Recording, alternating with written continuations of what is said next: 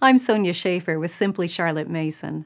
You know, narration is such a powerful tool when it's done correctly.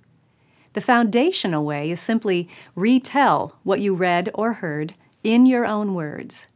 If you're just getting started with narration, you may need to start with reading only a small portion, a paragraph or one page, in order to retain all of the information, process it, mix it with any other ideas already in your mind, confirm any correlations that you noticed, and then put it into the right sequence, form it into coherent sentences, and give it back.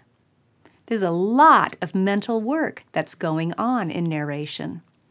As your student gets more comfortable and more fluent with those shorter passages, you can start nudging out the length that is read before asking for a narration.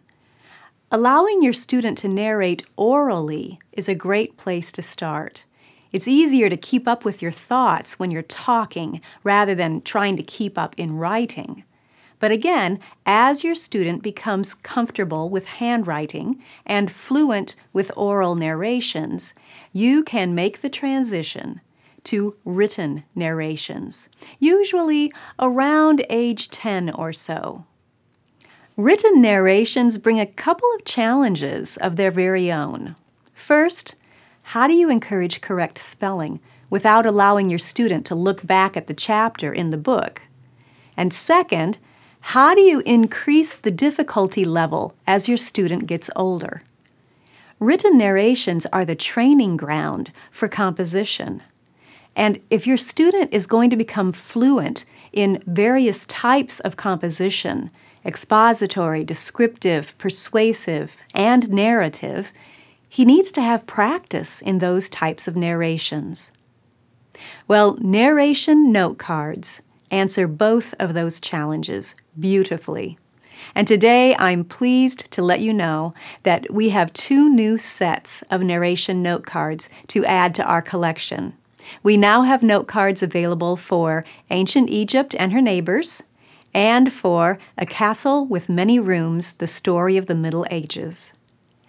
Narration note cards help you take narration to the next level by providing chapter-specific narration prompts in a variety of difficulty levels, and by providing the spelling of key words from each of those chapters in the book. The cards give you 3 narration prompts to choose from. You can assign a beginner prompt, or an intermediate prompt, or an advanced prompt. Now, they're not labeled that way, so your student isn't going to know which level you've selected for him. Feel free to mix them up, too. Some days you might use the beginner prompt, and some days you might give your student the intermediate assignment, and other days challenge him with that advanced narration prompt. Or you can just give him the card and let him choose which one looks interesting to him. Variety in those prompts will help narration time stay fresh. For example, your student might be instructed to draw a picture and tell about it, to write an interview that reflects what happened in the chapter, to trace cause and effect, to compare and contrast, to draw a map and label it, or draw a diagram and label it or tell about it, to write an obituary, to create a newspaper article, or to write diary entries from one character's point of view. All of these prompts require the student to think through what was read, to make it his own, and to work with it on a personal level. That mental interaction is what helps to make the knowledge his own possession. You see, there's a difference between knowledge and information. Charlotte described it this way. The distinction between knowledge and information is, I think, fundamental. Information is the record of facts, experiences, appearances, etc., whether in books or in the verbal memory of the individual.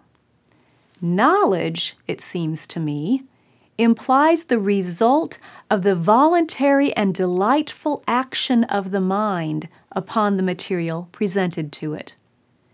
The child who's got knowledge will certainly show power in dealing with it. He will recast, condense, illustrate, or narrate with vividness and with freedom the arrangement of his words. The child who has only information will write and speak in the stereotyped phrases of his textbook, or will mangle in his notes the words of his teacher. School Education, pages 224 and 225. So the variety of narration prompts given in these narration note cards encourages your student to move from information to personal knowledge. And the key words, listing people, places, dates, and vocabulary from each chapter, assure that your student will spell those words correctly without looking back at the chapter. Here's a comment we received from a homeschool mom who's been using the narration note cards. She says, "The narration note cards by SCM have transformed our narrations to a new level. I often found myself asking for basic narrative narrations from my middle school students. I knew I needed to raise the bar, but doing so happened rarely. By utilizing the note cards, our narrations have grown from mostly narrative into expository and descriptive. They are thought-provoking and at times spark creativity. I am easily able to give my older students narrations at their levels. The benefits don't stop with narration prompts. My children have been able to utilize the word bank on the back side for spelling and to add depth. I was a concerned mama who may have shed a tear or two over my oldest son's lack of quality written narrations. I have sat with mouth agape more often than not because of the growth he has shown since expanding our narrations with the cards." Tammy B. We are continuing to add new titles to our collection of narration note cards. The 2 new titles available today are note cards for Ancient Egypt and Her Neighbors and A Castle with Many Rooms. We always like to celebrate the release of a new resource by offering special introductory pricing for the first couple of weeks that it's available. So check out the special pricing and download a free sample to see how narration note cards can take narration to the next level for your students.